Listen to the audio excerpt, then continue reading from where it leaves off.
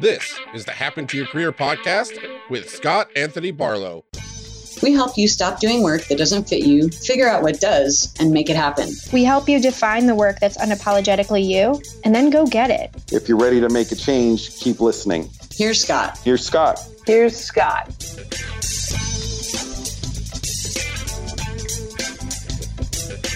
Figuring out what you really want in your career and in life is one of the most important keys to happiness and fulfillment. It's so important that it's one of the first things that we address as we work with our clients. The problem, though, is that many people haven't actually identified what they really want. Almost everybody knows what they don't want, but that doesn't lead to happiness.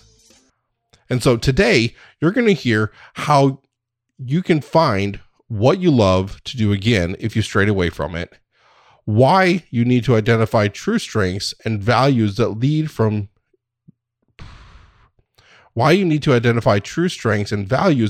to your ideal role, how you can prepare yourself to finally make the jump to your next career move, and what kind of jobs and positions or roles as a project manager you can move into. So Scott addresses all of these today as we share a training that we did a couple weeks ago on how to figure out what you really want. I want to jump into question number one. And I think this is such a great place to start. This comes from Karen. And Karen, if you're already on here, go ahead and let us know that you're on here. And we may even be able to get additional information from you and give you an even better answer. But I think that this is such a great place to start because so many of us have had different situations where we've had pieces of what we've loved or have done things in the past that have been a great experience for us in one way or another. And either we want to get back to that or that feeling that goes along with it, or we want to be able to take what we have had that was great in the past and shift that forward into something that's really amazing for us in the future, especially as it relates to our career and how our lives interact with our career. So, Karen, this is a pretty amazing question, and I want to answer this two ways. I'll answer this with what we typically do when we are working with someone behind the scenes and the process that we go through to help you understand what are the success steps that you have to take in order to go through this pretty intimidating, kind of difficult process. And I say kind of difficult, but really, I mean really difficult problem. And think about it. Most people in the world do not have work that they love, work that is fulfilling for them, work that is meaningful for them. And often, many of the ones that do are not necessarily paid what they want. There is a relatively small percentage of people in the world that are well paid and also love what they do.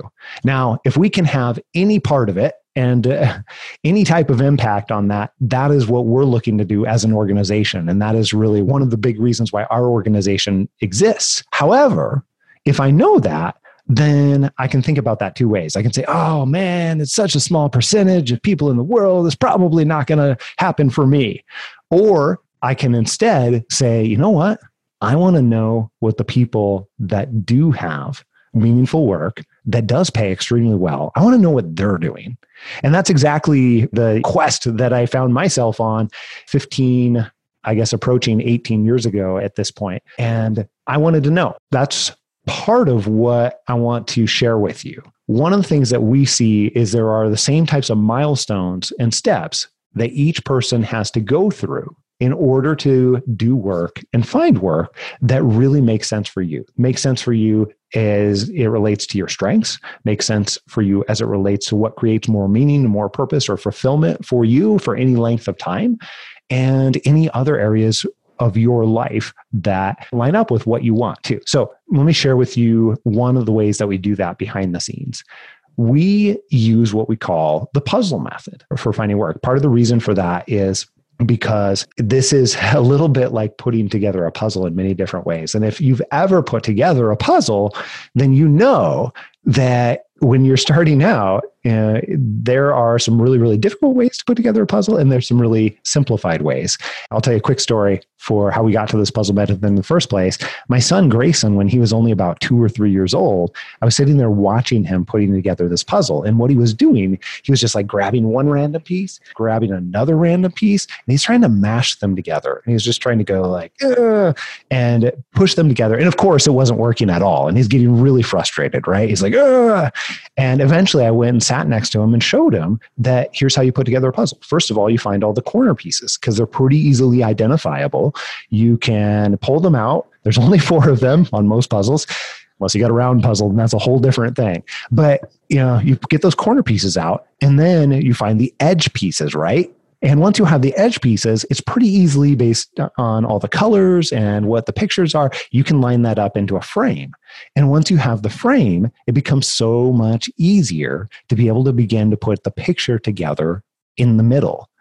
And what we find is that that is a really great way to think about how to identify what an amazing career looks like for you, whether it's something that you love again, or whether it's something that you're shifting to for what you love now, because humans change over time. So those corner pieces are what we call signature strengths. And your strengths do evolve over time, but it's much more an evolution as opposed to drastically changing, because signature strengths, if you think about those, that's just really the intersection of things that you're great at, your strengths that you're great at, your contribution and how you have the ability to contribute or place something that is a higher value, and also those areas that you enjoy immensely. That intersection of those 3 pieces is an easy way to think about what we consider to be signature strengths.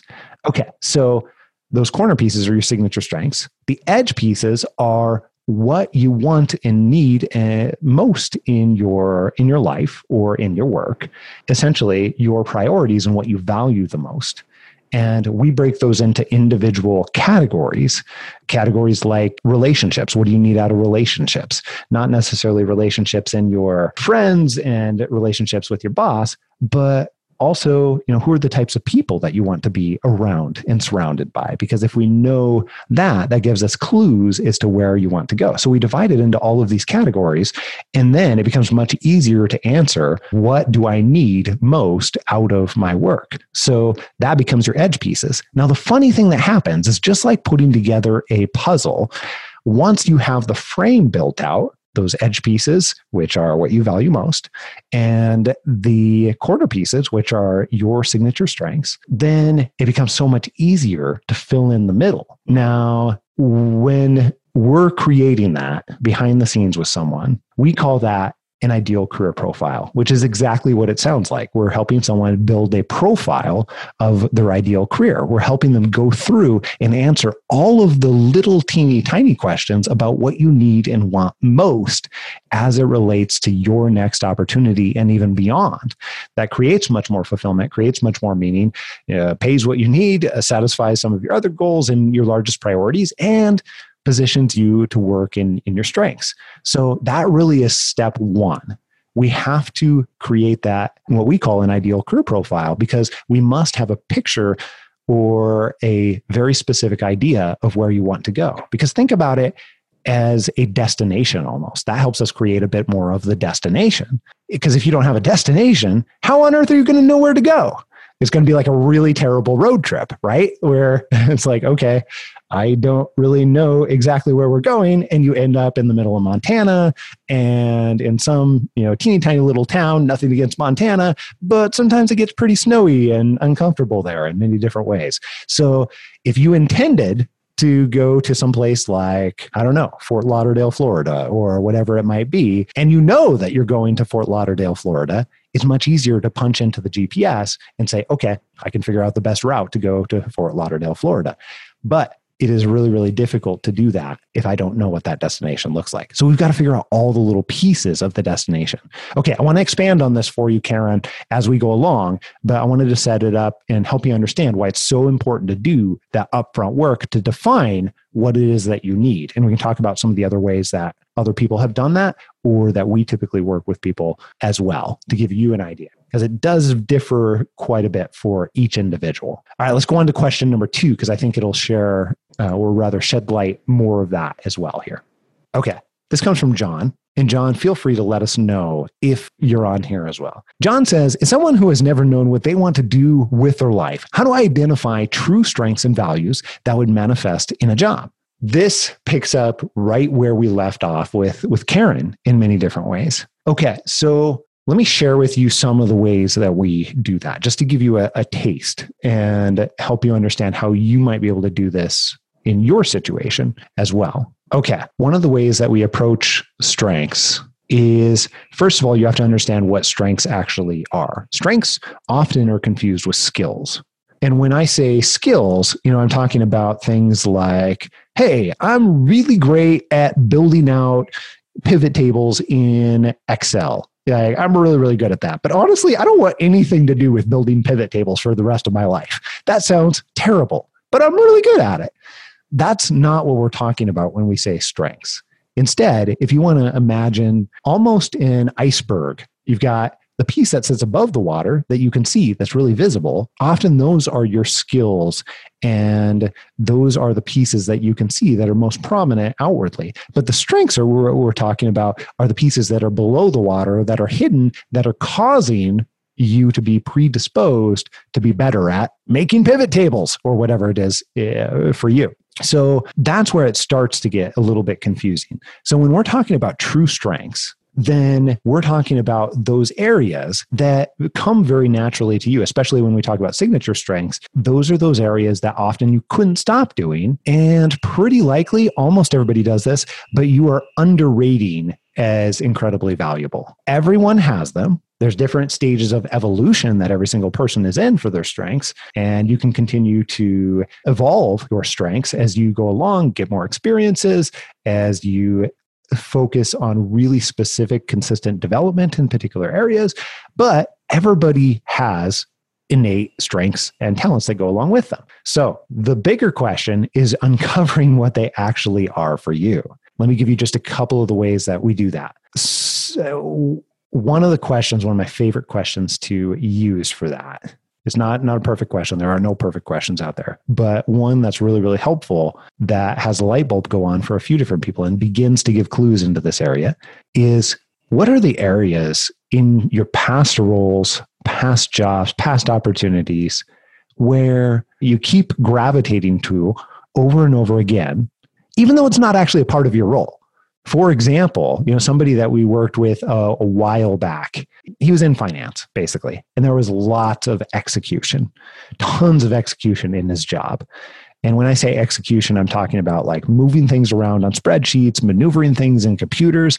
And honestly, when you talk to this guy for 15 minutes, you could tell that he was just incredibly relatable, and really enjoyed interacting with human beings immensely. And you start to add those two together and be like, oh my goodness, how can you do your job all day when clearly you're getting a ton of enjoyment with interacting with other people in really particular ways, especially one-on-one, especially where he could go really deep and talk about things that mattered to him and the other people. And he just really got a lot out of that type of interaction. And it turns out he couldn't. That was a very, very restrictive role. And what he was finding was that in his existing opportunity, company, he was in the finance industry, he was grabbing a hold of different types of projects that really didn't have anything to do with what he was doing, but was good for the organization. And he was leading them. All of them had to do with other types of human development, mentorship, other types of that one-on-one human interaction. And he's like, hey, these are great, but they're less than 5% of my job. How do I get more of that in there? And as we started uncovering those pieces, realized, oh, wait, hold on. That's giving clues to some of his true strengths. And Philip will identify with this a little bit too, because he was very much a relator, which Philip is amazing at relating to other people and finding commonality and things like that. And this guy absolutely was as well. But he'd never considered this a strength, ever, not in a million years, because he just did it and didn't value it a whole lot. So that's what we're talking about. And it's almost an uncovery or discovery type process to be able to identify true strengths. It doesn't happen just by sitting down one time with a pen and a piece of paper and being like, boom, now I got my strengths. Usually it is a progressive uncovery process. And even once you know what they are, it's a whole separate process to begin to relate to those, to where can I actually utilize those in the real world. So the reason I'm going into this level of detail for this particular question, though, John, is I want to make sure that you understand how this actually works. When we're working with people, we use a couple of shortcuts. We actually have a tool that we use that we love, that it's not magic or anything along those lines, but it does help do a portion of that work. It's called Clifton Strengths, or it used to be called StrengthsFinder 2.0. That's something you can find on our site, happentoyourcareer.com/StrengthsFinder. Or just search happentoyourcareer.com on Google and StrengthsFinder, and it'll pop up. And that's a short assessment. That'll begin to give you verbiage. But then the next part, the harder part, is beginning to identify what and where that's actually needed in the real world. And we can talk more about that as we go along and answer some of these other questions too, for how we actually do that as well. In terms of values, that is a whole separate piece. Values, when I say values, often people think like, oh, values, that sounds really like cloudy and ambiguous, and it certainly can be.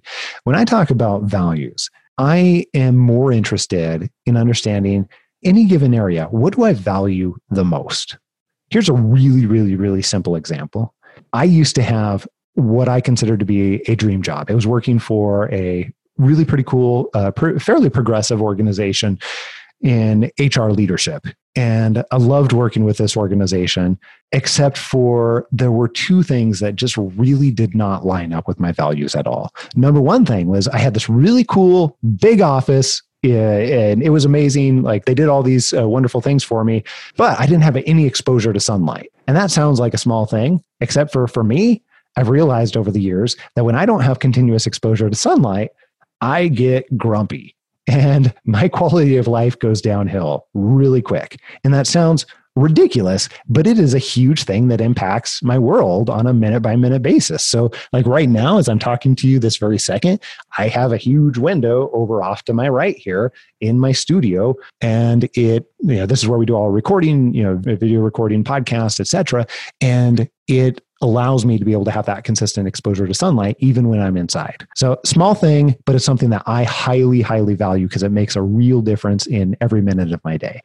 That's a really simple example. Maybe a more complex example was I'm pretty well into health and fitness. One of the divisions that I worked with in an organization that I worked with for a while, also in HR leadership, we made French fries. French fries and health and fitness don't go together particularly well. Another thing that I did, this is going to sound ridiculous, but it was a huge deal for me. I really enjoy, it's absurd, I know. I love to run upstairs. Every time I get to a set of stairs, I run upstairs. I've done that my entire life. I swore that I would do that for as long as I could since I was like 7 years old. I was supposed to role model being an HR leader, being safe in a work environment is not safe for a lot of people to run upstairs. That didn't mix very well. Yes, that sounds ridiculous. And yes, that created a situation where those couple of pieces were against my values. And the reason I'm going into detail here is because I wanted to give you just some very tangible examples, even though some examples are very, very much less tangible in terms of what you value. We worked with a guy a while back, also in Portland, actually, by the way. We've got a few people from Oregon on here, and he really, really valued integrity. And I know you're going to say, hey, like, doesn't everybody value integrity? Yes, to some degree, I think. But this was really, really specific for him. And he had some very, very tangible ways that he valued integrity as well. And it was drastically different than how I value integrity. And he wanted to make sure that in every section of the organization that he worked with and for, you could see it up and down that was preeminent. Though all parts of the organization valued integrity just as much, on the front lines as to the CEO. And he had some very specific definitions around that too. I won't share all the details, but long story short, in his case, that was really, really important to him. And he wasn't getting that where he was at that period of time. So we ended up helping him shift to an organization that absolutely fit with that and the other pieces that he wanted. Okay, so why am I sharing all of these little examples? Well, because figuring out what you want is actually a really complex problem. Part of the reason why so many of us cannot answer the question really specifically, if I just sit down with you and ask you, hey, what do you want? What do you want in the next role? What do you want? What kind of job do you want? And like everybody sort of expects you to know what you want, but nobody, like the big secret is nobody really actually knows and can articulate exactly what they want, or very, very few people in the world. So the secret behind the secret is that we just go through in each and every area we know matters most to doing work as a human being. There's actually 6 major areas that we divided up into based on research, based on our practical approach, based on many other pieces too. We help you go through and break it into smaller, manageable chunks so that you can say, well, what type of culture do I actually want? Who are the people that I actually want to spend my time around? And when you go through and begin to add definition around each one of those areas, you start to develop a set of, I'm going to say almost parameters that add up to a whole. And if you really want to think about that tool that I mentioned earlier, an ideal career profile, which we created, you can almost oversimplify it and say that really it's just a checklist of what you must have and what you need in your next role and beyond so that you know where to begin looking. It's, again, just like the road trip. It's much easier to plan a path, to plan how I'm going to get to, Tallahassee, Florida, or Fort Lauderdale, or whatever I said, and choose what path is going to be best for me. Because every path is going to be a little bit different for each person. But if I don't know where I'm going, it makes it darn near impossible. I don't know. I can't tell you how many people I've talked to where they're like, you know what? I've promoted a lot. I've done a lot of really, interesting things, great things in my career, but it hasn't always been intentional. Usually it's somebody else coming to me and saying, hey, we've got this opportunity for you. Or, oh, we think we would be amazing at this. Would you come work with us in this area? And most people have moved from opportunity to opportunity in many different ways. And that's how their life and their work has evolved. We flip it backwards and we say, let's figure out exactly what you want. And then let's go find that in the real world. And I know that's a drastically different approach. And I know very few people actually recommend that. What we've seen is if your goal is to actually have work that is more fulfilling, more meaningful, also, pays you well and causes you not to have to take a pay cut or anything along those lines, then you have to change your approach to how you're finding it. And it requires this backwards type approach. It requires understanding what you want and need first before going to look for it. Otherwise, you're going to waste a lot of time. Okay, so John, I know I probably have created so many more questions in beginning to answer that question, but I want to go on to the next one and keep helping you understand how this stuff actually works in reality and some of the research that supports it along the way and what we've seen working with over 2,000 people at this point. Okay, question number 3 here. Have I prepared myself enough to finally jump into freelance? Jewel, I love this question, partially because it is so deeply personal in many different ways, and partially because this is real for a lot of people that are interested in freelance. And I think the same things also apply with people that are interested in doing something like consulting or operating in a contractor type relationship as opposed to a standard employee relationship, which for either freelance or contractors, both of those can be pretty amazing opportunities because often they have a higher degree of flexibility and autonomy. They also, especially in the consulting type relationship and some areas of freelance, can pay significantly more than you might be paid as an employee for a variety of different reasons. Some people never consider this in the first place because they are used to operating as an employee. I think one of the things that's really, really interesting is in our current, pandemic type situation, I think that's going to cause both organizations and individuals to reevaluate how work can be done in some of the existing relationships too. Doesn't necessarily mean that this type, either freelance or consulting or contracting, is right for everyone, but I think it's worth considering what is right for you. Okay. So Jewel, in this case, it sounds like you have already had some thought around this and you've already decided that this is going to happen. We'll just say that. How about that, Jewel? Okay. So in this case, you will want to consider a few different things. One, what is the level of runway or flexibility or stability that you need personally? So I'll use a couple situations that we run into all the time. When people are making a transition to freelance, also when people are making a transition into owning their own business, or when they're making a transition into something that is often perceived to be less, I'm going to call it less stable than, employer-employee type relationship. Okay, number one is, do you have the funds in store, accessible in cash, if something were to go wrong in one way or another? And, that's something that I personally did when I 5 years ago.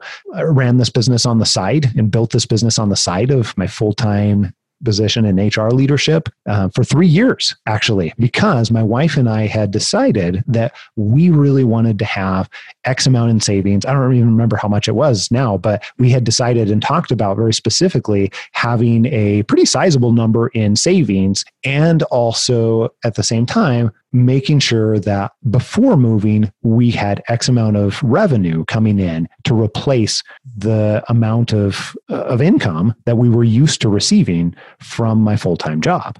And I would encourage you to think about the same types of things as you transition into freelance, or for anybody else that is ever considering making a move like that, whether it's your own business, whether it is, consulting, contracting, freelance, whatever. Have you already replaced a portion of that? Do you already have a place to move to? I hear the word jump into a lot, or jump off of, like it's a ledge or something along those lines. What I find is that, especially for business and freelancers, is that just jumping off the ledge makes no sense. It doesn't create a healthy situation. And I can't tell you the number of stressed out business owners and freelancers that I've met that are now making day-to-day decisions. I'm not talking about like pandemic time now. I'm just talking about like they've jumped off that ledge, anticipating that would force them into, force them into action, force them into doing something for themselves. But inevitably what they've done is taken an amazing situation and turned it into something that's really, really stressful for them. So the ways to do that it is not putting undue stress and you actually get to enjoy it, are making sure that you have the right amount of runway for you as it relates to your expenses, and doing the actual numbers behind that. And if this is your situation and you want some examples of that, I think we might still have a blog post hanging around our site where we detailed out examples of ways to do that. And we've done that with other people. And, Alyssa, my wife, and I had done that for ourselves, that we could send you. Just email me, Scott@HappenToYourCareer. And if we still have them, I can send them to you. And then the other thing to think about as well is, how can you create a soft cushion for yourself? How can you step off of one ledge onto another instead of jumping into that situation? So those are the main pieces that I would consider. And the reason behind that is that causes you to make better decisions for yourself. When you're not really stressed about things like finances or other pressures that come along with just jumping into it, then it causes you to make better long-term and healthier decisions, because you don't realize in the moment when you're there and you have to have a certain amount of income coming in or a certain amount of revenue coming in. If you're a business owner, you don't realize the amount of stress that is going to happen. And you don't realize when you're in that very moment how it changes short-term versus long-term decisions. And it does. It does for almost everybody. So the more that you can know that and work with that, the better you're going to be prepared to make a really, really good decision for yourself and turn freelance into something that is really amazing, because I think it really can be amazing. Again, not for everybody, but if it's right for you, then that's how I would recommend doing it. If you want more help on that, don't hesitate to, reach out, have a conversation with Philip. We can help you understand how we can help with those types of things, and, create custom support for you so that you know what all of the pieces are for your personal situation that you need to go through. I want to go on to question number 4 here, though. I want to make sure that we get to this one as well. And I think we receive variations of this question. Jeff, again, if you're here, let us know in the chat. And by all means, you can share more about your situation too. I want to say that you had sent us a little bit more context as well, but we receive a lot of very similar questions, like what types of jobs, positions, roles, companies, organizations, industries can insert the position, whatever background you happen to have, move into. Okay, so I think this is a great question, and it's a great place to start. And certainly we get this question all the time, and I feel honored to be able to answer this type of question. I also want to help you think about this a different way as we're actually answering the question too. So usually the reason that we're getting this question in the first place, and Jeff, you feel free to share if this is why you're asking as well, is people often can't see how their skills, experiences, and strengths can transfer into another type of situation, role, industry, whatever else. And that happens very often when you haven't been exposed to tons and tons and tons of different industries or whatever. So it's a lot easier for me to sit here where we've helped thousands of people in all different kinds of industries be able to transition, in all different kinds of roles, transition from one situation to another. And you start to realize that the vast majority of skills and experiences are transferable in one way. Now, this is a gross oversimplification in the estimate that I'm about to give you, but I would estimate that for the people that we work with, at least a good 60+% of their skills and their experiences transfer over really, really well into just about anything that they would be interested in. So again, that's a really gross oversimplification just for the sake of helping you understand. But it's important to realize that it's not a case of whether they do or not, or whether you can move into certain types of roles or not. It's a case of that actually your skills move way further than what you might realize. And we see this, interestingly enough, we see this really heavily in a few different industries. We see this with attorneys that have only worked as an attorney capacity for a long period of time. And it's hard to imagine how they might utilize what feels like a really specialized set of skills in other areas. And we find that it's totally, absolutely possible. And we see this with teachers as well. That's another area we see again and again. And there's a few other areas in industries where we see this even more commonly than others. And actually, Jeff, I might be mistaken, but I thought that you might have a little bit of background as a teacher as well. Maybe I'm making that up.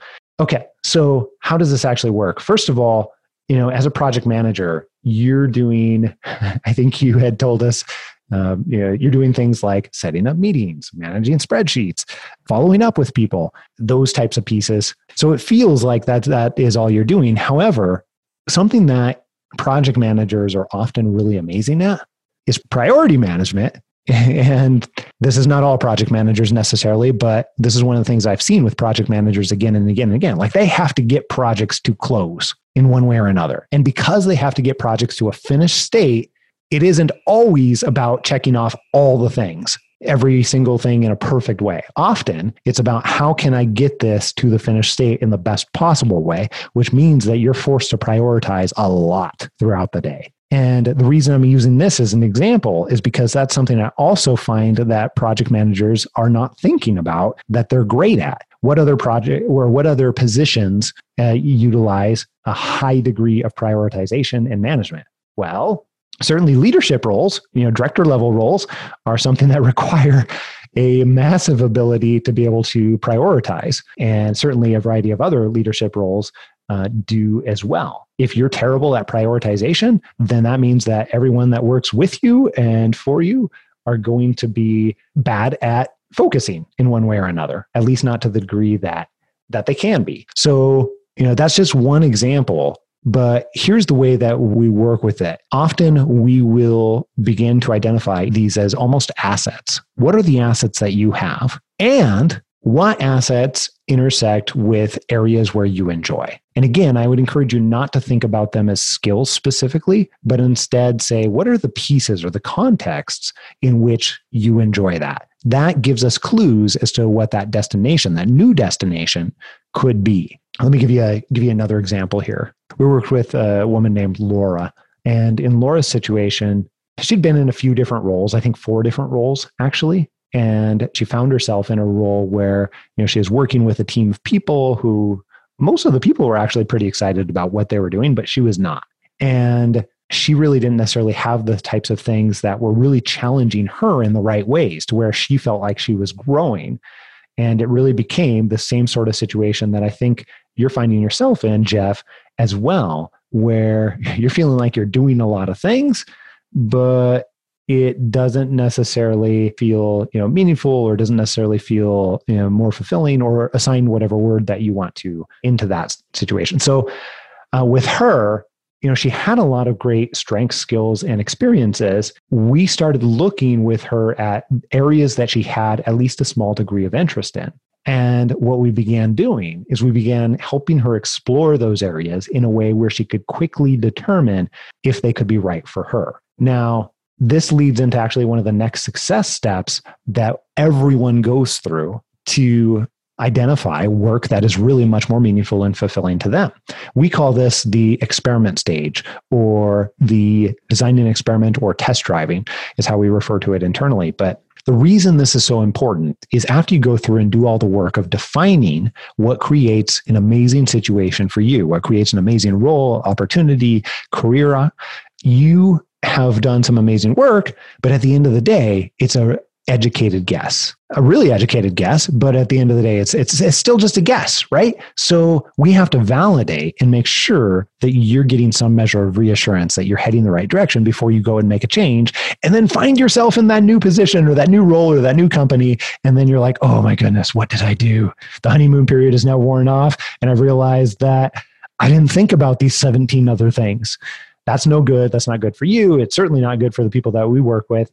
And instead, a way to avoid that from happening is designing a couple of small experiments to validate that you are, in fact, getting some assurance or road signs that you're heading the right direction.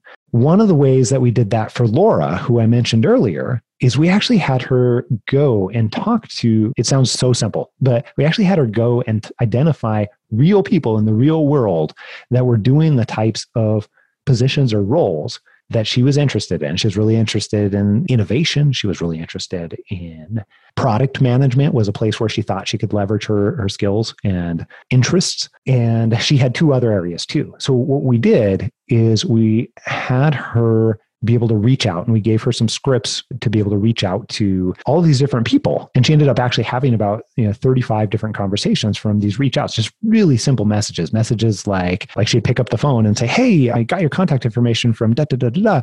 And I was giving you a call because I am really interested in making a career change in the next few months, and you work in innovation. And that's one of the things that I'm wondering if could be right for me. I'm wondering if you might be willing to chat with me for 10 or 15 minutes at some point. And if I could ask you a few questions about what you do and what you love about it, what you don't love about it. And is that something you'd be willing to do? Like really simple conversations like that. Doesn't mean that making a career change like this is simple, but we try and make it as least complex as possible, because that helps people continue to move forward, continue to get that information. Because what Laura found was that innovation was not at all right for her. She talked to quite a few people in different roles and innovation type roles, and it was not at all right for her. She could have made that change. She was very capable of probably making that type of change, that type of switch, that type of pivot, but she would have gotten there and she would have realized this is not right for me. So we ended up saving her actually what I would say would be years, because she was a very loyal person too. So she probably would have stuck it out for like 2 years or so and said, okay, I made this commitment to this organization. And instead, she realized that product management was absolutely right for her. And she ended up going back to an organization that she had talked to along the way and said, you know what, I would love to work for this organization. So she called up the people that she had already begun to build a relationship with and said, hey, I'd love to work with you in the future. Under what circumstances could this be possible? And could we talk about it? And she ended up interviewing for one role that they had open. They ended up modifying and slightly creating an additional role for her and ended up making her an offer, which she accepted about, I think it's like 6-7 months later.